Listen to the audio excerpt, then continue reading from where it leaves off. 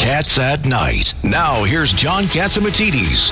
On the line with us from Albany, we have Fred Dicker. Fred, why is everybody up in Albany, why are they afraid to challenge and have our city safe? I don't think they are, John. It depends on who you're talking about. If you're talking about the New York City legislators who come up from the city to Albany, party and raise money and then go back home, that's one thing. But upstate legislators increasingly are concerned about what you're describing because upstate cities are racked by crime, just as New York City is. And Fred Dicker, we were talking about that guy that shoved the other person on the subway, that viral video. That suspect, he has almost, I think it's 30 arrests, 10 of them sealed, some of them attempted murder. He is the poster child for bail reform. I've also just learned that he's being remanded pending a psych evaluation. What do you think that kind of video, those crimes are having an impact on the race, specifically the governor's race? Powerful impact. Kathy Hochul's in trouble. A couple of hours ago, the Albany District Attorney, David Soares, a Democrat, basically ripped Hochul's claims that she's doing a lot to fight crime. It's become the number one issue, and on a per capita basis, many listeners might be surprised to hear, many upstate cities like Rochester and Syracuse have a higher rate of crime shootings than New York City does. I mean, it's a serious problem around the state, and our lawmakers, they're all Democrats, are not properly addressing them. Fred, it's Tony Carbonetti. I'll bet you right now that if Hochul's people are listening, they're sending about a dozen of those no gun zone signs right to Vito's office to put up around that school to protect those kids. Those signs really work.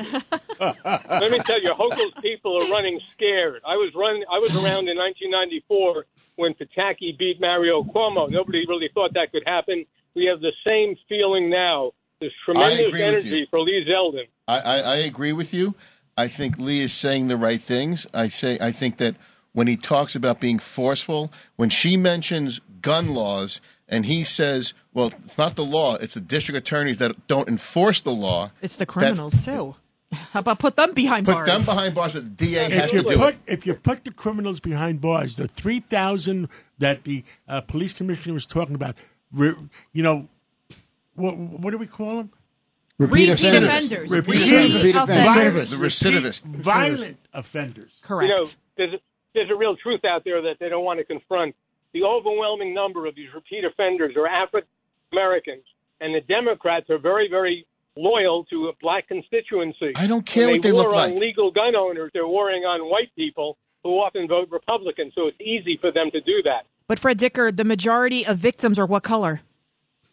Absolutely African American. There you go. I mean, that's what's the tragedy of the whole thing. These people who claim that they represent the interests of African Americans, the black elected officials, are doing just the opposite. If they were really representing their interests, they want every criminal with an illegal gun put in prison. Fred, nobody asked Vito what color that little 14-year-old boy is, and no one really cares. Not. He's a 14-year-old kid. Ask who it was. Right? He's a 14-year-old kid. That's at school. He should be protected. We don't care the color of the suspect or the victim. We just want people to be safe, right? Yes. And we don't even talk about the culture that's producing all of this, because that's sort of been, anathema. It's off the record. You're not allowed to talk about it.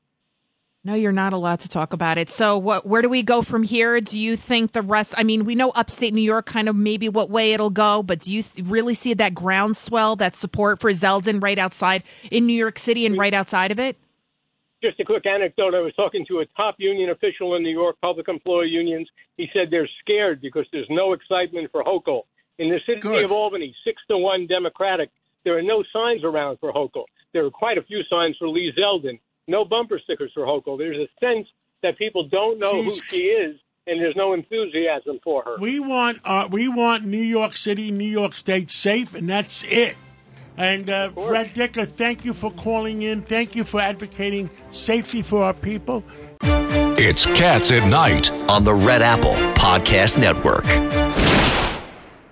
This is Greg Kelly for Priority Gold. What does it mean to be America's precious metals dealer? It means that you're in touch with the hearts and minds of those who love this country, value our freedom, and want to protect the future. Priority Gold is that precious metals dealer. They've helped thousands of Americans back their retirement with solid gold and silver. Call Priority Gold at 888-506-6439. Receive free shipping, free storage, a free investment guide, and one of the best purchase experiences in the industry. Call now or go to PriorityGold.com.